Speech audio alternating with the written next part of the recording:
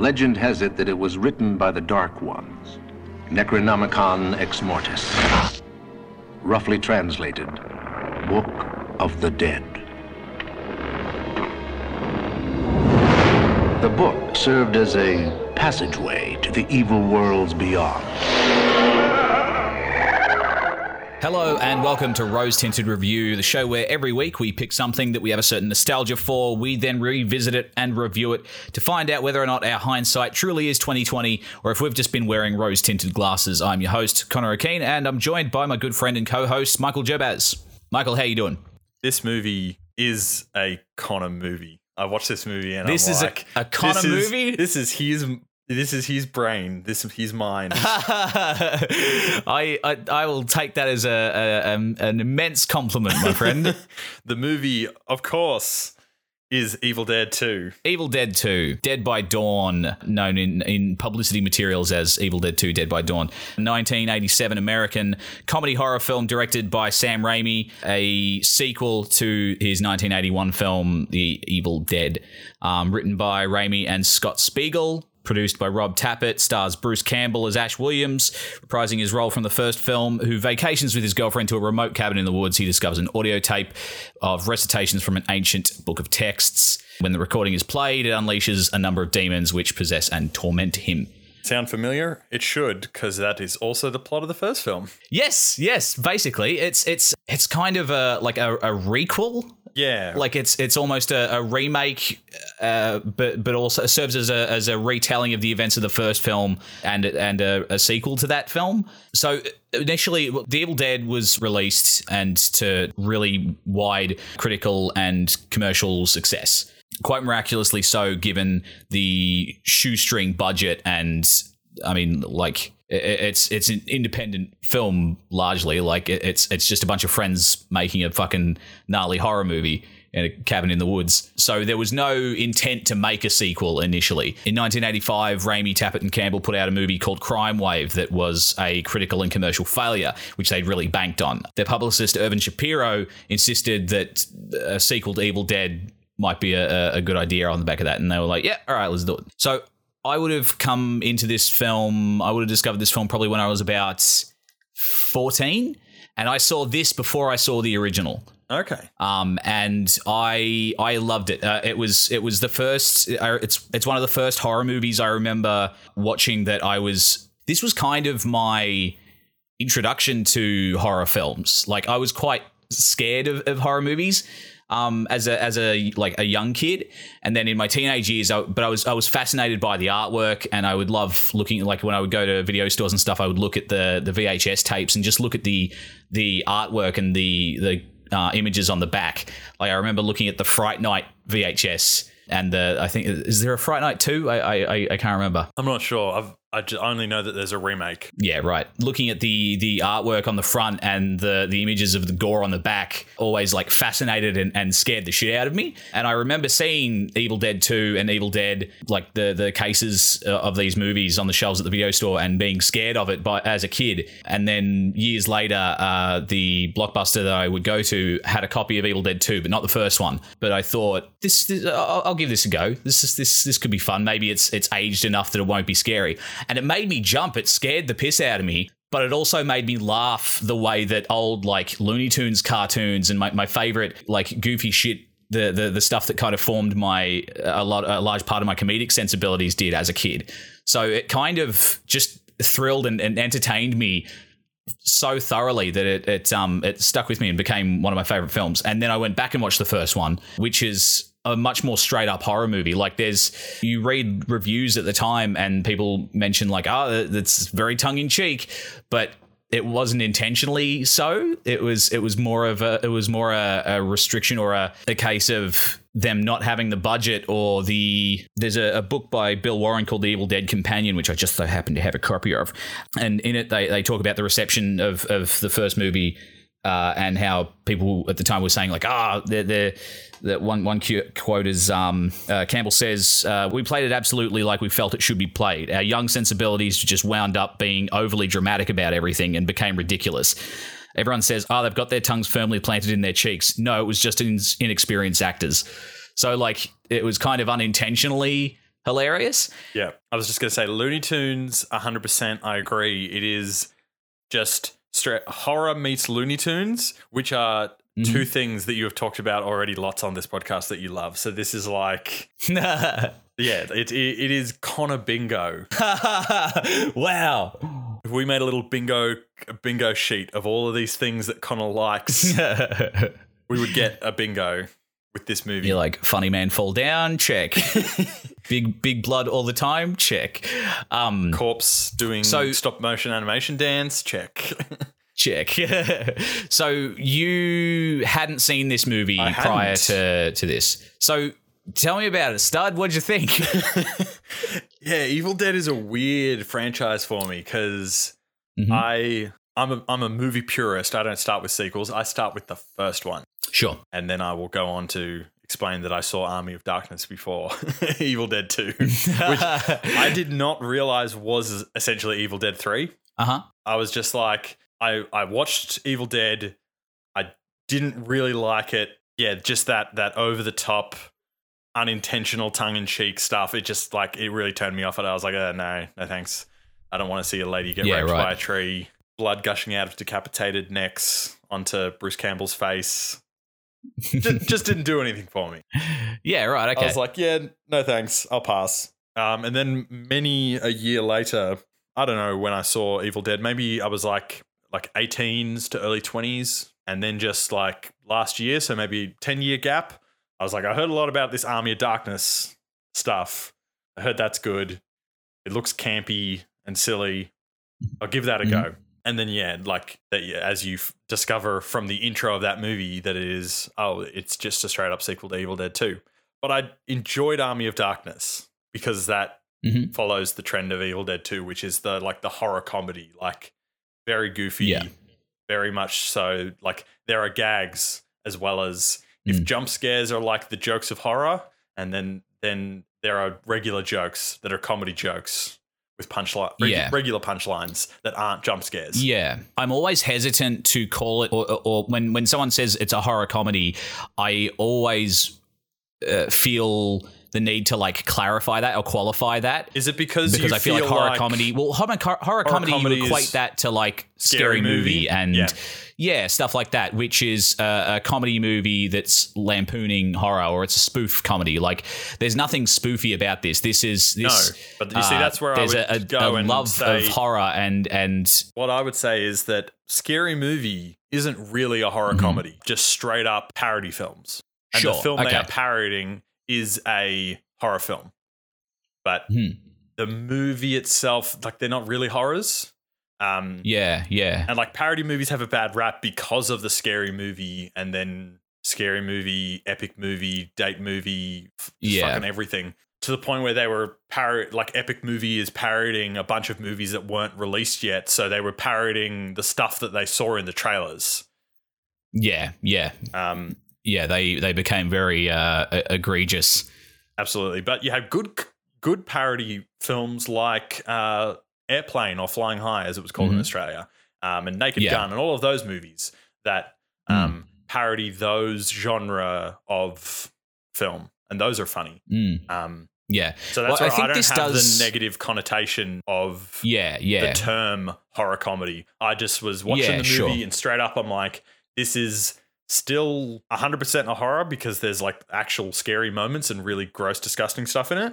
But then there are 100% just Looney Tunes gags. Yeah, absolutely. I felt like Three Stooges gags. Yeah. Another movie that we both like that I think, well, I mean, definitely borrows from The Evil Dead is Shaun of the Dead.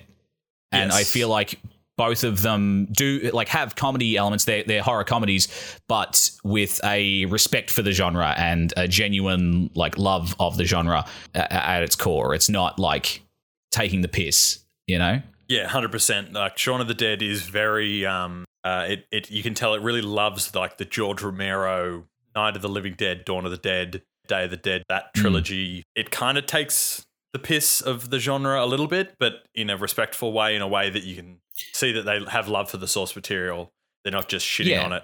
like epic movie. Yeah. So I guess the way this is a weird movie to approach. Like when writing notes, when rewatching this movie, I was kind of overcome. Like I was watching it initially, I was just watching it as a punter, and then I rewatched it kind of with this podcast in mind. And all of the other movies that we've done on this podcast, we've been able to, like, I don't know, there's been a focus on story and like themes and character arcs and stuff. And this kind of has none of that. Yeah. Realistically. Yeah, no, not really. Like you could read into it, but like I don't think I would even bother. No, I wouldn't bother either. I feel like trying to read into it would be like reading into the tongue-in-cheek stuff of the first movie, where they'd be like, oh, but this means this, and then the filmmakers would come out and be like, yeah, no, we were just fucking goofing around. Yeah, exactly. But I think therein lies the appeal for me, is that this is... I think the appeal for me of this movie and of this franchise is the legacy, and is the fact that it got made by the right people at the right time and has gone on to inspire so much after the fact. Like the first one, they made that out of a love of horror movies and wanting to make their own. And then this felt like them coming back with a more fully formed like intent of what they actually wanted to do. This movie knows what it's trying to do. Yeah. The first movie feels like it's a bunch of ideas and like, oh, we're gonna have this and this and and it's gonna be really scary. But no, it ended up being kind of funny. Whereas this time they were like, fuck it, we like the Three Stooges stuff. It just kept creeping in the first one. Let's lean into that. Yeah, and let's have actual like proper makeup effects and monster effects and stuff. Let's have some fun with it. It feels like a much more complete attempt at entertainment.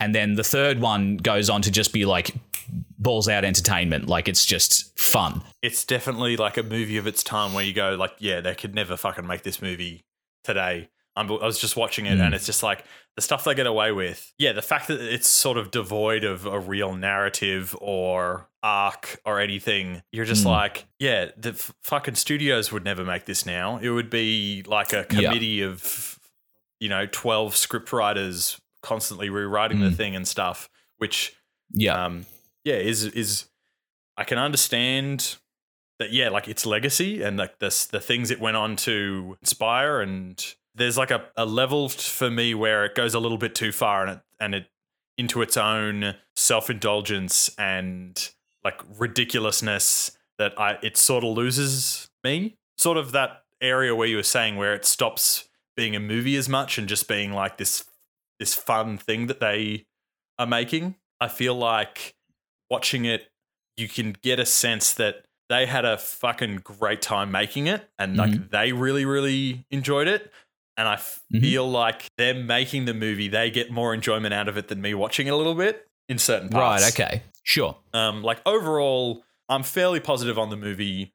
I think I much prefer Army of Darkness, but I much prefer Evil Dead 2 to the first one. Yeah.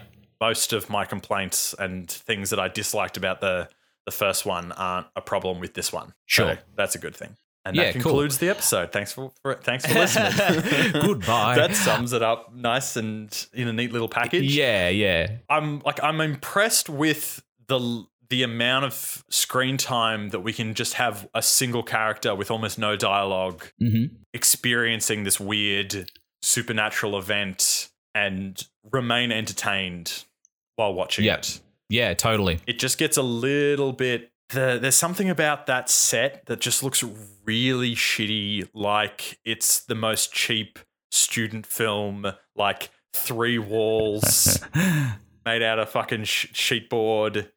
Like, yeah, it just looks like the most like ridiculously overindulgent student film where there's like little elements where... Like, yeah, like you said, I think they do have an intent and they are like hitting it for the most part.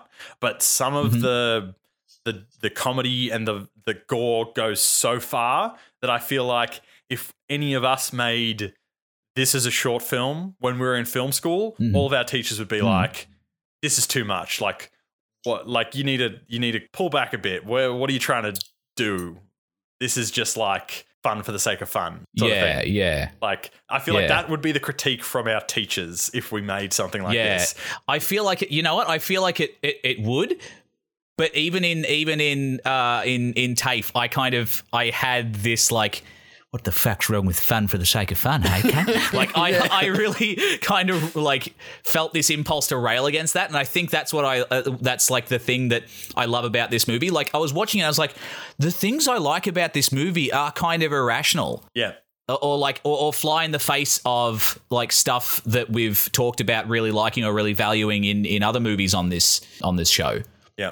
I think what I like about this movie, like to summarize, the plot starts with a brief kind of summary of the first movie, basically, where instead of it being Ash and all his friends and his girlfriend and his sister at the cabin in the woods, just him and his girlfriend.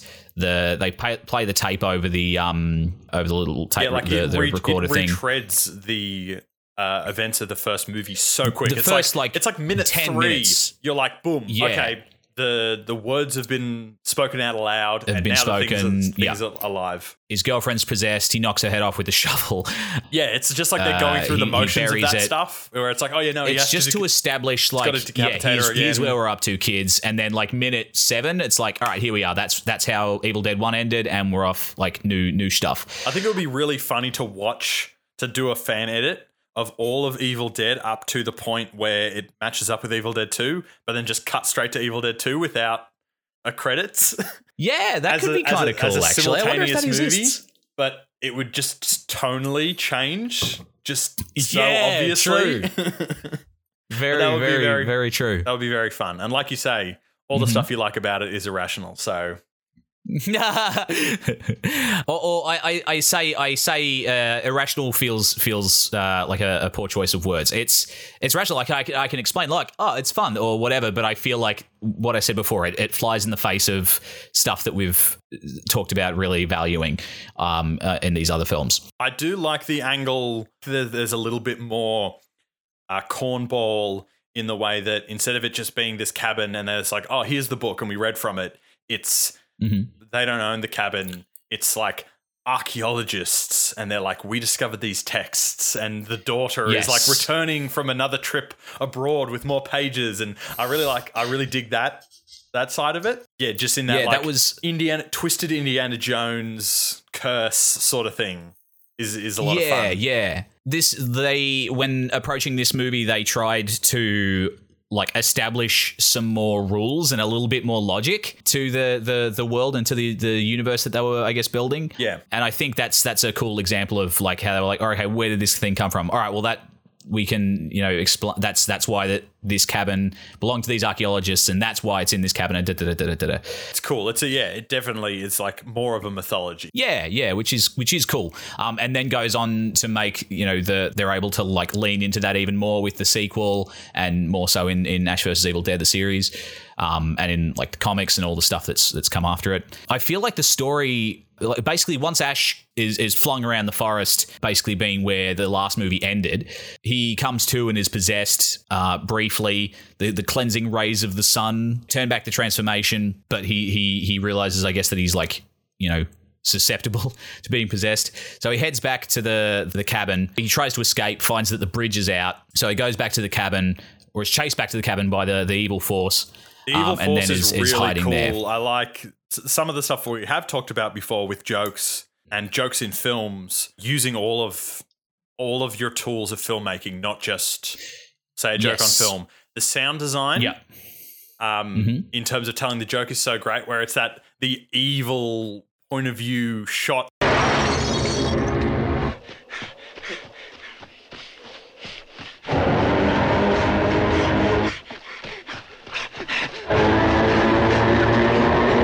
And fucking good camera work when he reverses his car and the ominous force is like chasing him in like reverse, like following the car. It's a really fucking good shot. Yeah, totally. This is the thing. I feel like the plot goes on. The archaeologists are introduced to them. We're introduced to the couple of rednecks that help the archaeologists get to the cabin via a trail. The lady redneck, what's her name? Bobby Joe. Yeah, Bobby Joe. It was so weird because like he's there, like essentially like you think, oh, maybe he's there to fix the bridge or something, and they're talking to him, and then suddenly she's leaning on the boot of their car. And it's just like, wait, who the fuck is that? Where did she come from? And like, he doesn't really. I assumed he was. He doesn't acknowledge who she is initially, and then you're like, okay, I guess they're together. But yeah, just a really weird. I assume that he's like he was the local dude checking on the bridge, and like it's late at night. He had his girlfriend with him. That's how I've. Yeah. Like, no, I didn't even think about it. 100%. That's why I got the vibe as well. But we didn't know his girlfriend was with him. Like, she wasn't there in the wide shot, and then suddenly she just appears on the car. But you need more people to kill off, essentially. Yeah, you need some people, and this is the thing. They go to the cabin, and then it's just a series of like the horror equivalent of a gag. It's like, for the rest of the movie, it's just upping the ante in terms of like wacky horror shit and wacky horror comedy stuff. But it's not done it's done in a really rich way. Like, I think, like you've said, like the sound design and the camera movement. I think Sam Raimi put real thought into how he was going to shoot each piece and really kind of play with the medium and wring as much out of it as he could. Yeah. And that's something I think that Edgar Wright does immensely well, but he also has compelling stories and stuff.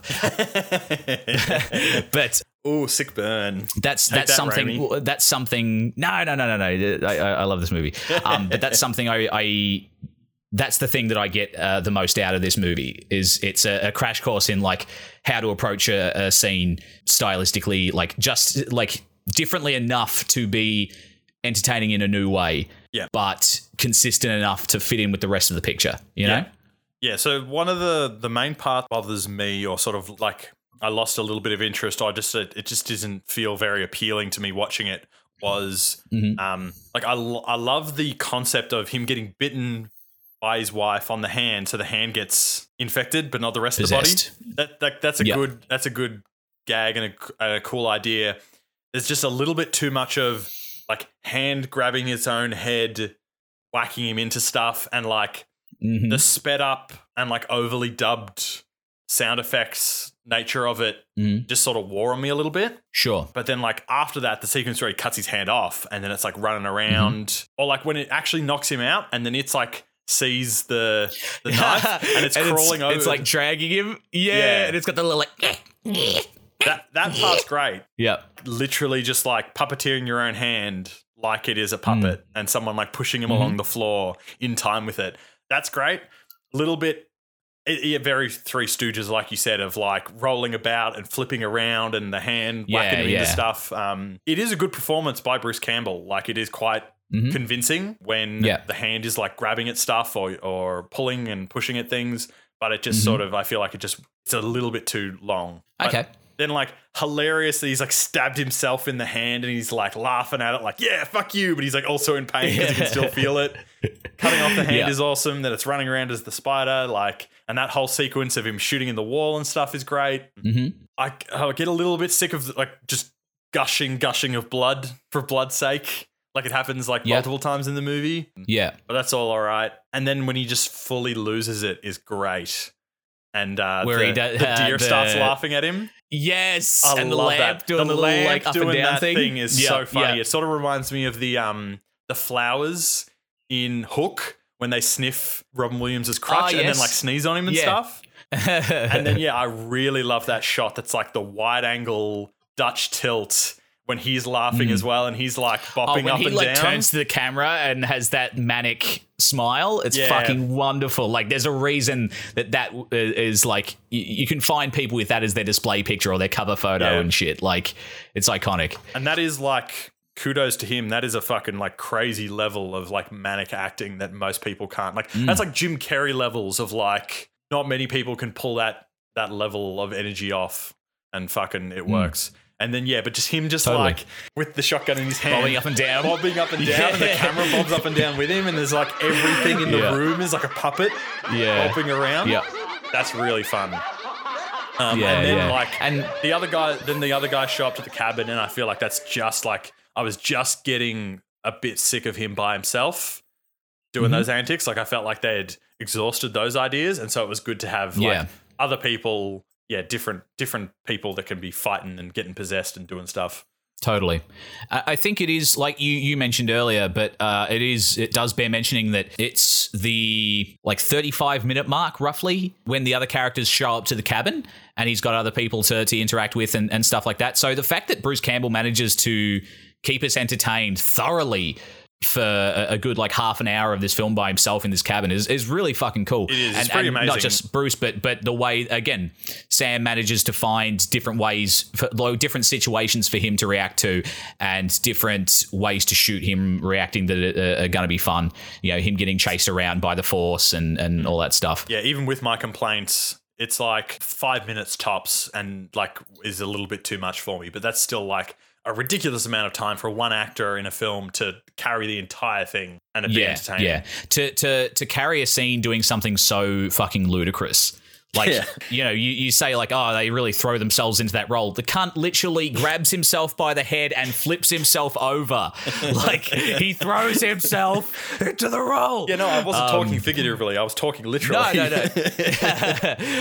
Just reeling back real quick. The sequence I never get sick of. The kitchen bit where he's bashing the plates on his head. I love that. The hand, him chasing the hand around, all that stuff that you mentioned. I love that. But the girlfriend rising up out of her grave, doing the dance, and then appearing at the window, and being dance with me, and bashing him against the thing, and then her head rolling off, and then he wakes up. And he has that brief moment of it was all a dream, and then the head just lands in his lap. Yeah. Comes alive and there's hello lover and bites him, and then there's a 2-minute sequence of him running around the house bashing the head on things while it's going that shit is so fucking funny. I do like that. I much prefer that to the the slapping the plates on his own head is a little too slapstick for you. It was a couple of plates was good and it just keeps going on forever and ever and ever. Yeah, but sure. I just love that let's have a shitty prop thing that is obviously not a puppet. It's just you're just holding on to a fake head and just whacking it against stuff and pretending that it's biting you is I do really like that. That's a lot of fun. And then just the shitty dubbing of on top of that, it's very Monty Python. Yeah, totally. And I think it's the way that it's shot and put together and the way that the scene was conceived. It's a comedic thing happening, but they don't take it out of the horror movie context. It's still shot cinematically. It's not shot like a comedy movie. Yeah. There's no wide there's no goofy music or anything. It's played like a horror movie, but it's this ridiculous shit happening, and that. And when he goes into the tool shed and puts the head in the vice, and that's totally horrifying because she's all gross and stuff, and then she turns back into the normal one to plead with him. Exactly, and that's actually this is actually really sad and spooky. Yeah. And then he fucking chainsaws her head. And that's the thing. Before he chainsaws her head, he's looks for the chainsaw, pulls it back, and there's the chalk outline. Yeah. And he's chainsaw. And then the fucking headless body comes in. Oh, yes. Wielding the chainsaw. That sequence is so I was howling with laughter watching that as a kid. And it's still, watching it the other day, I still was just in fits. It's so fucking funny. But again, it's played like a horror sequence. Yeah, it is. I love the when he cuts her head with the chainsaw finally and the whole room goes red. Yeah, the blood splashing on the light bulb and shit. Yeah, that's really cool. It's really nice and again, visual. I think it's cool that there isn't much depth to this movie in terms of themes or story or character. There's no symbolism and metaphors. There is No, but there is depth to how it's put together, how it's made, and it is. I still think it's a rich viewing experience. It's goofy. If your sensibilities aren't geared that way, you might not have all that much fun. But if you value quality entertainment, it's a smorgasbord. Yeah, and on all the technical aspects of it, it's got that quality where you can go back and rewatch it, and you're getting new details on the second and third viewing that you're not getting on the first. Mm-hmm. In a lot of those times when people talk about going back to a movie and getting those details, it normally is plot wise. You're oh man, I went back and watched The Prestige again, and you're oh, I didn't even realize this thing. But yeah, it's just as valid to go back and watch a movie and be oh shit, I didn't notice integration with this puppet and this visual effect and this and that totally all seamlessly working. Absolutely. And stuff. The when his head pops out of the mirror and yells at him, Yeah. it's like another guy wearing Bruce Campbell makeup. And he's got big eyebrows. It's really weird that it's like that's how they do the double. And it's weird because the way that it's lit, their silhouettes are really obvious, that it feels like it could almost be green screen because the background is the color palette is really different. Yeah. But you're like, no, this isn't a green screen effect. This is literally an actor wearing makeup, which I think they do a lot more in Army of Darkness of a similar thing where there's multiple actors wearing Bruce Campbell makeup. Yeah, rewatching Army of Darkness, there is a lot more blue screen, green screen stuff. Yeah, because it's not instead of the sequence with the hand, that's replaced with the miniature ashes. Yeah.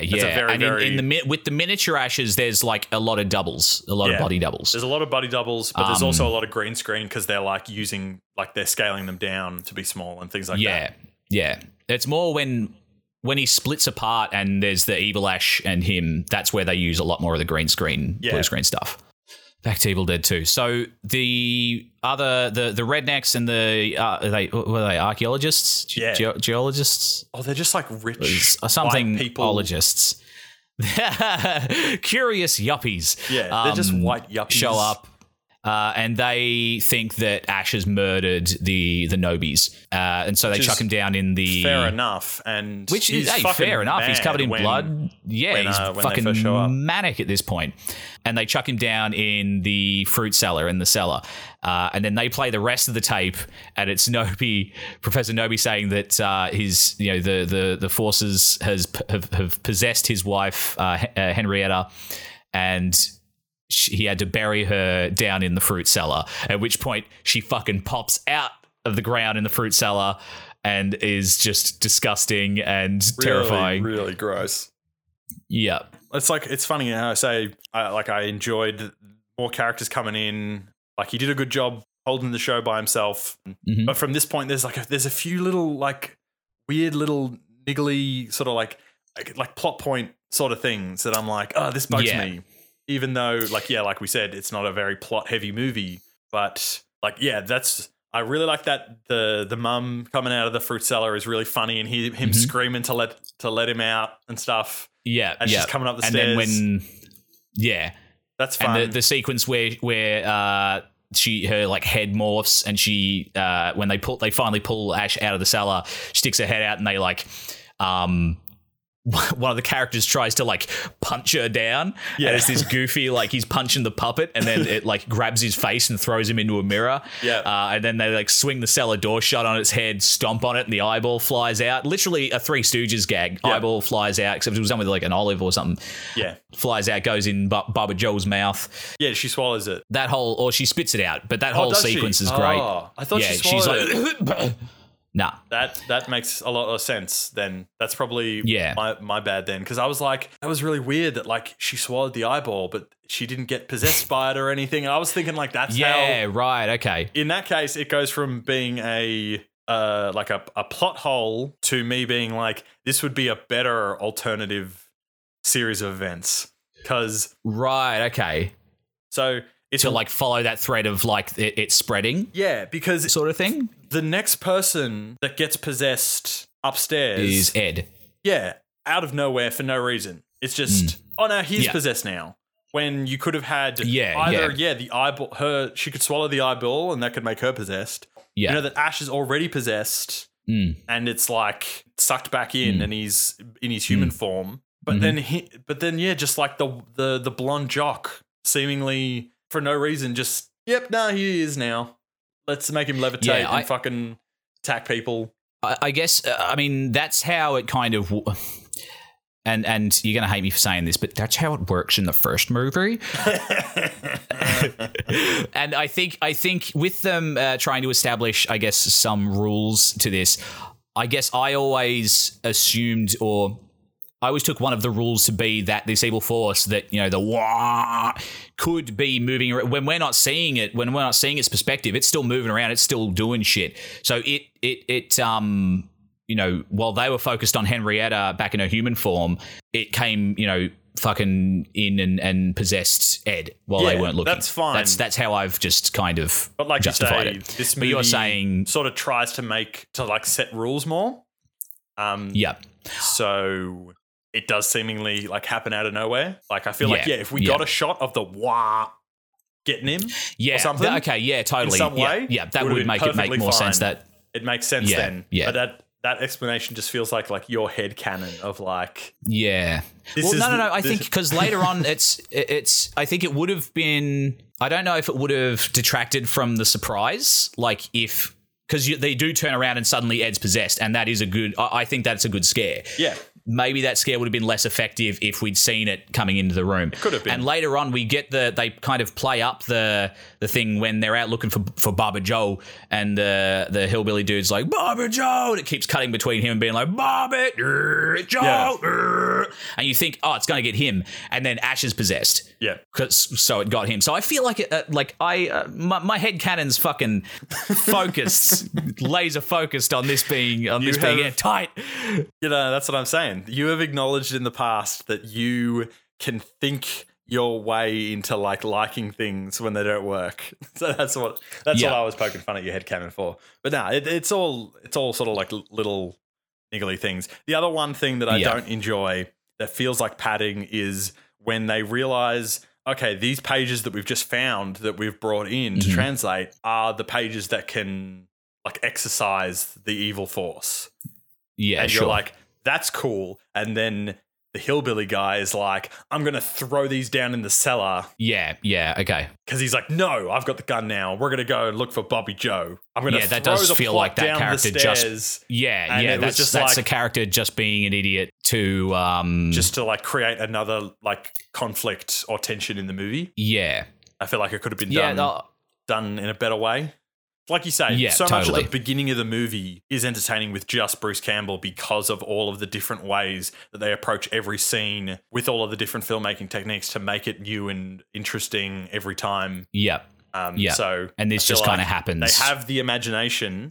We've seen it from the first half of the movie. They could have thought of like a cooler, more interesting way that happens. Yeah, I can again, absolutely. Like, she's stuck down there. That's kind of where the movie, like when Bobby Joe like screams, knocks over the lantern, and then runs out of the house screaming. That's where I go like, this is where it kind of falls apart a little bit for me. Just a little bit for a little while, and it picks up it's again. It's still just for a little bit. Because the mother still stuck down in the cellar is really good, and like when the chain, it's not just a padlock; it's around a chain, so it's enough that they can lift the up so you can see her head poking through, and she like pokes her head through with the original mother, not the gross, disgusting one, and sings the lullaby, and you're like, that is fucking haunting. That is so creepy. Totally. So some really cool shit with that. So like she could have been like influencing them, doing things, I think manipulating them. Yeah. I think you described it really perfectly just now by saying that, again, they've displayed creativity, like very, very good creativity earlier on in the piece, and that does feel like lazy by comparison. I think that's why they are little standout moments where I go, oh, this is like a niggle for me, because the rest of the movie is creative and comes up with all these good scenarios. So it stands out when something's just a little lazy and just a little bit like, why did that happen that way? Because that's how we want it to happen. Yeah, sure. For the movie to keep going the way that we want it to go. Yes. And you're like, yeah, for sure. You didn't come up with like a better reason for it to happen. Of course, they go out. Ash gets possessed. We have the fake out with the woman is like being stalked around the house or trying to stop evil Ash from getting in. Assumes that she's found him trying to get in through the back door. Opens the door and stabs who's behind the door, and it's the redneck guy. Stabs him with the fucking ritual dagger, and then proceeds to like slam the door on him multiple times. That's really good. I like it's a good gag. And she'll like pull him through a bit more, and then she's just like slamming his feet in the door, trying to close it before Evil Ash can get in. And then she like pulls the dagger out of him and is trying to drag him down the hallway, and he's like, I can't breathe. She's like, shut up, shut up. It's so bizarre. Yeah, that is a good moment. I like Evil Ash's makeup. It's really good. Yeah. Creating those like accentuated cheekbones, because it's that whole thing with makeup and faces, you can never subtract things. So you can only add. So if you want to make a face look all gaunt with no flesh, like the skin's just wrapped around the bone, you have to build that out. And it's really expressive makeup. Like you still, the way that they attached those, what look like the rings of his like eye socket to the cheekbone, they move with his mouth really naturally. So you get this sort of like self-puppeteering. Totally. It's really good. It's very like goofy looking. Ash already has like quite a big head, like the actor. Bruce Campbell, yeah. Bruce Campbell has a big head. Sorry, Bruce. Oh, no. But honey, no. Adding like the accentuated jaw and eye sockets and everything to it just makes it look like the witchy poo chin. Yeah, the witchy poo chin. It makes it look really like bizarre and like the makeup equivalent of Uncanny Valley. Well, again, I feel like that's where that's fine, I mentioned briefly earlier. It's supposed to look. It's not supposed to look. It's supposed to look distorted and demonic and shit. Like it's and it kind of touched on earlier the fact that this went on to have comics and stuff. It looks kind of comic booky, you know. Yeah, it does look cartoony. The woman drags the redneck across the floor over towards the cellar. Where Henrietta pulls him in and he just bloods. He bloods everywhere. Which is again more blood for the sake of blood, but I really like that. Like that stuff makes me laugh. I think that blood is good. I think if the blood didn't come out of the shotgun holes in the wall earlier, that blood could have been even better than what it is. Because they've already sort of feel like they blew their load, so to speak. Yes. They blew their blood load. That's eerily close to the premise for a Cannibal Corpse song, I Come Blood. Yeah, no, that's a fair point, actually. Like, they do literally tell kind of the same joke again. And it's sort of something that we talked about with the RoboCop episode last week, that the action is built up in levels. There are stakes where we get to see an example of, like, this is the firepower of this versus the firepower of this. And then we get to see that firepower again once he's a robot instead of a human, and he's invulnerable to that level of damage now, but that other level of damage that comes later, he's not invulnerable to. So just as like you need that that level of like stakes where you think that the characters could be harmed or not, because if it's an action movie and they just feel like they're invincible because it's not following the rules of physics or the real world or the rules that the movie makes itself and sets up itself, then audiences like don't care because they're like, oh, nothing can happen to them. They're always going to be fine no matter what. And so it's a similar thing with the jokes, that it's like, you gotta build up to things, and you don't want to go too big too soon. Otherwise, you're not going to be able to top that. And then if you're just doing the same level of thing again later on, then it's like, oh, we've already seen that. Yeah, well, it's a good point too that this comes as the last like kill in the movie, really, besides the big bad Henrietta at the end. But it's the last like human kill, and so maybe it could have benefited from, or maybe it would have held a little bit more weight, or had a slightly broader appeal if it had been just of a established or hinted at earlier on, and then because like we said, there's a big blood splat when he chainsaws the fiance's head in the vice. But like a lot of that blood splatter is implied, and cut away from, flying on the walls and stuff, and cut away from, and then you get the red room, and then you get him coming out covered in it. But we didn't watch him just get showered in it in that scene, so you could have built up to it to have like you said, the final kill is like a finale. You want to save the best for last. I love that, like you said, the big bad in the credits. They have like a nickname for that big puppet head that comes through the door. They give it the Pee-wee. They call it the Pee-wee head. Yeah. Because of the way that Large Marge's transformation in Pee-wee's Big Adventure or whatever it's called has like this claymation like distorted face like transformation sequence, and this kind of has a similar vibe. I like it when the nickname on set, what they called it, like gets to be like the ends up in the credits. Credited thing where it's like, these are the guys that worked on this one. Yeah. Or like the fact that they've got in the first one and in this one, and I don't know if they've got it in Army of Darkness as well, but people who would play the possessed, the Deadites, when it wasn't the actors or the actresses who were actually playing the characters, they were essentially stand-ins with heaps of makeup on. They called them fake shemps. after the Three Stooges, and they have that in the credits as well. They credit all the people who stood in as fake Shemps. Yeah, that's cool. We get the cool gearing up sequence in the garage after Evil Ash turns back to normal Ash upon seeing the necklace, which is like it works. It's functional. Yeah. It's fine. It works. It's nice. Well, we've seen that the literally just the sunlight can change him back. So we can kind of assume that like a reminder, a steadfast reminder of his humanity would. When he was by himself, even though it was goofy and it was I have to chainsaw my fiance's head in half, he was looking at that necklace afterwards and like still grieving, even though it's like ridiculous slapstickness. It's whenever he looked at that, it's well signposted. Whenever he looked at that necklace, we did get the sad music. Like that was never played as a joke. Yeah, totally. So it's fine that like that's the thing that brings back his humanity and is able to overcome. Mm-hmm. And yeah, the gearing up scene, like you said, is real cool. Like, real stylistic. Like you said, some Edgar Wright influences. It reminds me a bit of like all the guns in Hot Fuzz when they're getting geared up at the end. And all the like close-ups on the crash zooms and all that stuff. Yeah. Holstering things on their back. The chainsaw in the end of the shotgun off. Yep, groovy. Yeah. It's so cool. And then goes down into the basement, finds the other pages, waiting down in the basement while to face off with Henrietta while the woman's reading the pages. Henrietta comes out from the fucking underneath the stairs and like pulls him down. Yeah. And again, it's like a cool little thing where it's like they could have just played that in a wide or whatever, but they rig a camera to Bruce Campbell and have him like face first falling down. It's really nice. Yeah, it's cool. They keep finding different ways to keep it visually interesting. And then we get the big Pee-wee head bit, which is awesome. That's the thing I like when he fucking shoves a chainsaw in its eyeball and like all the blue blood like pours out.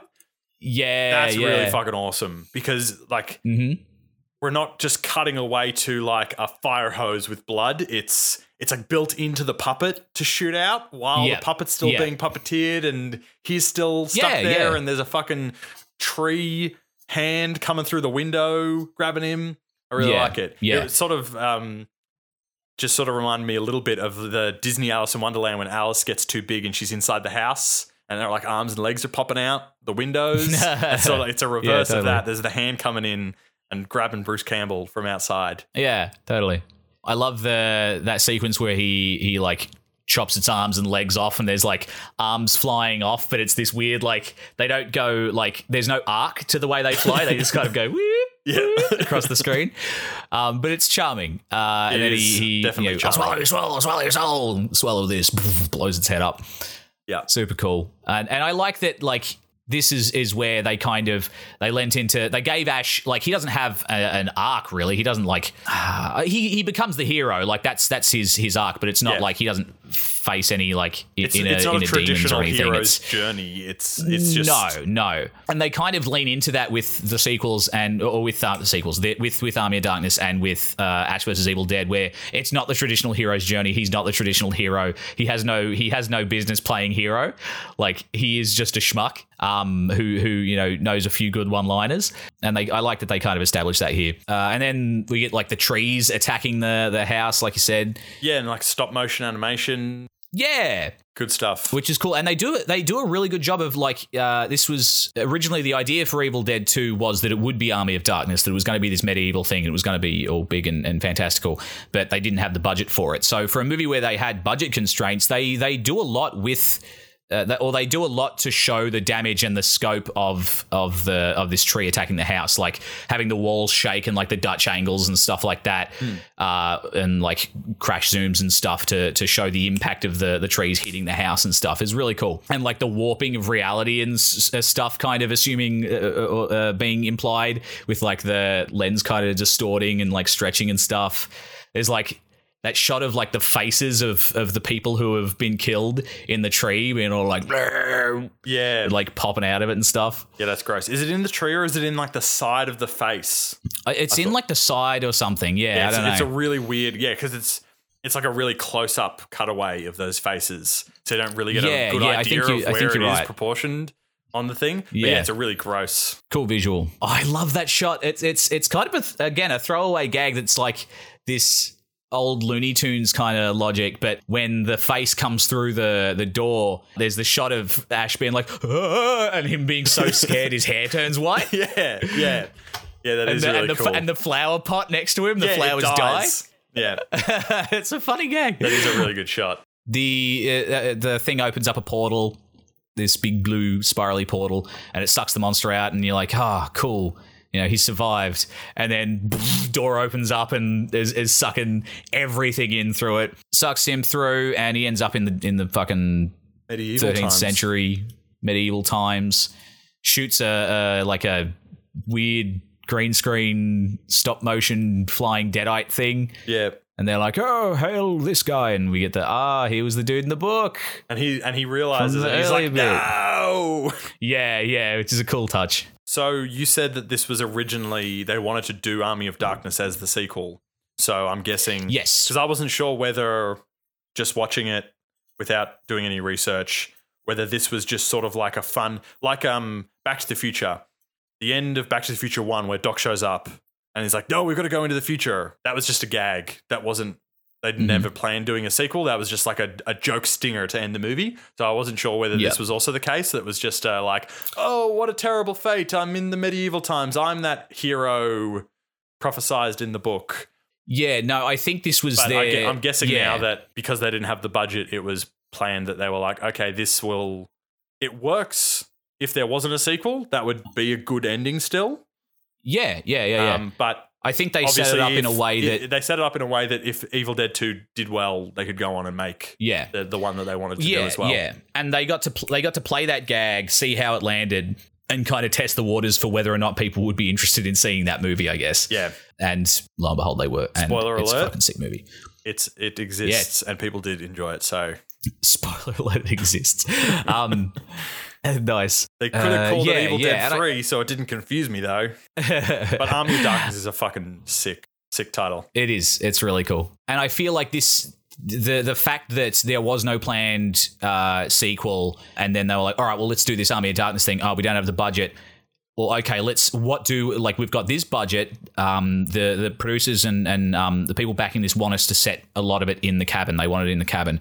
Okay, well, what can we do? Where did the last movie leave off? All right, and it's a really cool example of like problem solving and doing the best you can possibly do, wringing the most out of the materials and the, I guess, materials like physical materials and plot materials that you've got access to. And I think that is such a cool and important thing, is that problem solving of this is the budget, this is what we can do with the technology at the time and all those things to try and make the best movie they could. I think a good example is something like the original Alien, directed by Ridley Scott, holds up really well for a 40-year-old movie. And then you see what he can make with no constraints whatsoever because he's become this huge, popular director, world-renowned, and he can do whatever he wants, and he makes Prometheus and Alien Covenant, and you go, "Oh, maybe we shouldn't have let him just like." It's always good to have that constraint to go and like, sort of have to do another draft and rethink things and go, "Okay, we can't have that as a spectacle piece. So what's the best we can do?" And working in those tight constraints can really get like the best sort of result out of it. Similar case with one of my favorite movies of all time, The Fountain. It was originally going to go into production with a significantly higher budget. Different actors were cast as the role and everything, and then it got productions problems, shut down, and Darren Aronofsky had to rewrite the script with a significantly sort of smaller scope that could be made on a smaller budget. And I fucking love everything about that movie. And then he released a graphic novel, which was the original draft of the script with all of its crazy, big scoped, big budget stuff. And I was like, "No, it's not as good." That's really cool. I think, too, something that I really appreciate in this movie, I guess, is the fact that it's a little clunky, like, story-wise, and that there are, like, goofy things like the dubbing and, like, it still has some... While it's a big-budget sequel compared to it's the original, it still has some, like, low-budget... friends making a movie kind of has hallmarks. That, like, indie guerrilla filmmaking, just a bunch of guys figuring it out themselves. Yeah, and I love that because watching this movie and watching it as a kid, I guess the thing that I connected with the most was the fact that it felt like something I could participate in. Yeah. It felt like something I could contribute to in my own way. I could do this. And that's the legacy that the first movie has and that this has. And then Army of Darkness is that thing of like, well, fuck it. What if we had a budget? Dude, like that's kind of the end game. But the first two are just like building on like, all right, this is what we've got access to at the moment. Let's make the best possible thing we can make with that. All right, now we've got a bit more. Let's make the best possible thing we can make with that. All right, now let's make this fucking wacky balls out action adventure horror spooky scary skeleton schlock fest. That's a really cool thing. I do like that angle of like when you watch it and you go like, this is accessible, this is doable. Like I understand this. I could make something like this. Like I think I've had that moment with lots of movies. Where you just go like the first Saw was something like that. Where you go, that was such a good idea, executed so well on a small budget, but it was perfectly written around that small budget of something like that.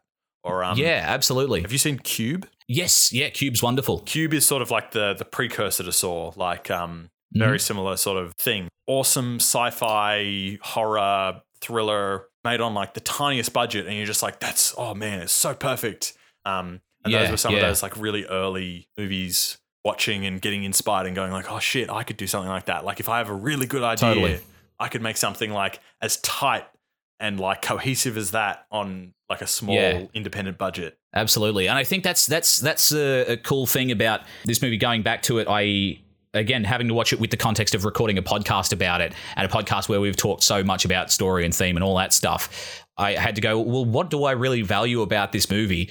And I kind of had to go back and go like, oh no, I was just thoroughly entertained by this, like in the moment, and then rewatching it, got excited because there was just, I guess, things that I didn't pick up on consciously at the time, but little indicators that maybe it was something I could participate in.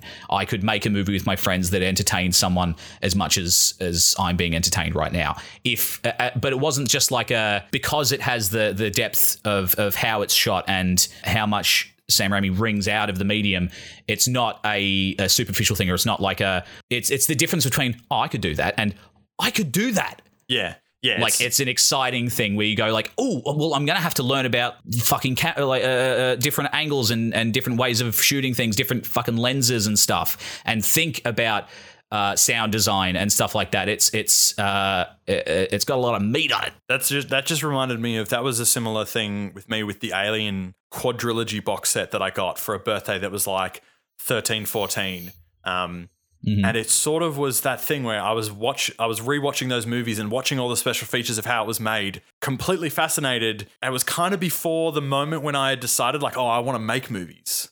And it's weird that it's like your interest in it and sensibilities to it, you're like drawn to it without even realizing that's like what you want to do.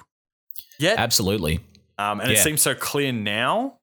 Like I was just thinking about it the other day of like, when did I actually decide that I like wanted to do this? Because we obviously both studied film at uni together. And it's like, it was weird to go back in time to think of a time when, before you would figure that out. When now that's, I think, like we both, like that's part of our identity is like filmmakers and things like that. That's absolutely. Yeah. And do you have like, I think this ties in, and I'd be curious to hear your story, similar story. But do you have? I have a definitive moment of when I went, I want to do this with my life. It was seeing Hot Fuzz in the cinema. I was 14. Don't know how I got in. Like they just didn't check IDs.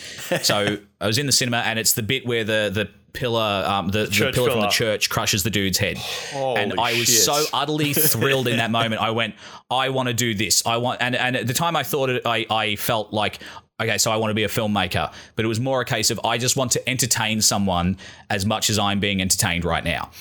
Like not long after I saw Evil Dead 2, and it kind of the scene with the body coming in with the chainsaw gave me that similar rush. The fact that it has that kind of, or for a shorthand kind of descriptor for it, that rock and roll kind of edge to it, that kind of punk rock messiness to it, made it feel like something I could participate in, where Hot Fuzz is really kind of perfect. And as Edgar Wright's movies kind of, like Shaun of the Dead has a little bit of that lower budget punk rock kind of feel. Yeah. As his movies have gone on, they've become kind of more and more perfect, to the point where Baby Driver I've watched once and went to watch it again somewhat recently, and it felt alienating. Yeah. Yeah, just like the level of perfectionism. Yeah. Whereas I can come back to Evil Dead 2 and have that feeling of like, I can do that, but it still has the depth to it. So what, like, for you, what's like the movie that made you go, fuck, I want to do this show? That's really hard. I don't know if I can give you a Or was there a definitive moment? answer or a moment. No? It's weird. I've sort of been writing like little fantasy short stories since I was like maybe like 5 or 6 years old. I remember like writing for little like we'd have like creative writing things in school. Yeah, and I had like a dream one night of like a little fantasy story, and I like woke up and it was weird. It was like the dream was sort of meta. In the dream, I had written the little story, and then I woke up and sort of went, I remember this story, and I wrote it down. But for some reason, even though me doing that all through primary school, that moment never clicked where I went, oh, I can do this as a thing. Yeah. This is something I want to do. Sure. With films, it must have been somewhere around that time when I was getting into Alien and stuff and discovering that some of my favorite movies were all directed by James Cameron. I didn't realize at the time. So I was like, oh, cool. what? The guy that made Aliens also made Terminator and Terminator 2? And it just like blows your mind. And yeah, I think those were definitely movies that heavily inspired me and set me down that path. But I don't know if there was like a light bulb moment of like, this is the definitive moment. Yeah.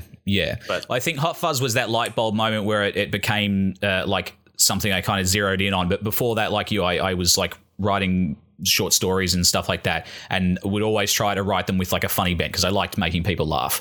Yeah, I think, and that's funny you say the thing about James Cameron, like I guess that being the moment where you kind of went like, oh, there are people with like a specific voice in this that I gravitate to or whatever.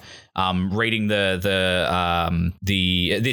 something that I think sets Evil Dead, even the first one, apart from other just kind of schlocky gore fests of the time, was the fact that Sam Raimi has a kind of definitive voice in how he goes about these. There is like, he does think about how he's going to make these scenes engaging. And reading the Evil Dead Companion, there's a really lovely passage at the end of one of the chapters, at the end of the 6th chapter, we're talking about the reception to the first movie. He mentions, like all horror classics, The Evil Dead succeeds not because of its excesses, not because of its content, but because of the person behind it. It was John Landis' playful personality that turned An American Werewolf in London into something special. Joe Dante's love of old movies and awareness of what makes things scary turned Gremlins into an unexpected hit. And it was Sam Raimi, his energy, imagination, and sense of humor that made The Evil Dead into something far more than anyone would have expected from a bunch of college students struggling to make a movie in the wintry hills of Tennessee. That's fucking nice, dude. Chef kiss. Yeah, that's great. And that's pretty much all I've got to say about the flick. I love it. I think it holds up as a really strong piece of entertainment. Yeah. It's not a beautiful story well told. It doesn't make me, it doesn't make you really think. It just entertains you utterly and has depth to it in the way that it entertains you, if that makes sense, in the way that it's put together. Yeah, that makes sense. And I'd say I agree. Like a lot of the really gross moments still hold up as gross, which is a good sign. Like we talk about with horror, that, when movies get gorier and gorier to the point that people like horror movies from the 70s, like are laugh fests for some people, or don't even to think that the first Alien, people would consider it as a horror film back in the day. But nowadays, most people don't call it a horror film. They would call it a thriller or a suspense film or something like that. Yeah, it does really hold up. Its style is of that era, but that doesn't deteriorate from watching it now, I think. Yeah, it doesn't kind of lock it in that time. And there hasn't been something that's come up, even though I prefer Army of Darkness, there hasn't been something that's completely replaced this like later on that does everything better. And you can go like, oh, look, you like horror comedy? Here's a modern one, a modern spin that does all of these things more successfully and all this stuff. Like, it's a very unique. I mean, you could snappy shot. Absolutely, you could look at Shaun of the Dead as a movie that does everything this movie does, but better. But you would have to talk about this movie in talking about Shaun of the Dead, or like talking about where Shaun of the Dead came from. Yeah, it's still something that people will go back to and will inspire, filmmakers. Yeah, and even though I would agree, like sort of objectively, all of the film techniques and everything in Shaun of the Dead surpass Evil Dead 2, it's a completely different story. And Yeah. it's a different sort of take on horror comedy than doing exactly what Evil Dead does. Yeah, no, you're right. So I feel like, the people that love Evil Dead and gravitate towards that, there's always going to be like people that prefer that over something else. And that's how we have favorite movies and shit, because everyone's different. Totally. And they watch shit and they go, yeah, this is good shit. Yeah, this speaks to me for whatever reason. This is my jam. Yeah, and I can 100% understand why this speaks to you. That's lovely. I'm very pleased with that. Well, that's about it. We hope you enjoyed this week's episode. Thank you so much for listening. If you would like to support us, the best thing you can do for us at this point is just share the podcast around. If you're listening on Apple Podcasts, rating and reviewing is also incredibly helpful. But that word of mouth, that just passing it along is super, super cool. We'd love to know what you thought of this week's episode. You can tweet us at Rose Tint Review on Twitter or hit us up on Instagram at Rose Tinted Review. Question of the week for this week. We would describe this film as a perfect snapshot that encapsulates Connor in all of his sensibilities. I would agree. What is that movie for you? We would love to hear something that everything about the movie just perfectly gels with your sensibilities. Yeah, it's something that you feel encapsulates everything you love about movies. Everything you value in a movie, in a piece of entertainment. Oh yeah, so yeah, is there one for you? Maybe something like Pan's Labyrinth. Yeah, okay. I remember you a lot of that. Citing that a lot in film school, so I would absolutely... Yeah, a lot of Guillermo del Toro stuff. Like, there's something about the way that he has such a better knowledge of all of that fantasy and folktale and so much stuff. Like, all of the references that he gives about all of his different inspiration is a bunch of shit I've never heard of mostly. But the way that he creates fantasy in his movies and magic in his movies is a way that it resonates with me really, just like chef kiss. Yeah, that's really cool. I can totally see that. Next week. Yeah, go. Next episode, what are we doing? I was talking before about thinking back on a time before filmmaking was a part of your identity. Next week we are doing BioShock. And that is another thing that I was just thinking of recently, that it is a franchise, and specifically the first game is like one of my top all-time favorite video games. And it's crazy. I was thinking about, when did I first play it? And it came out.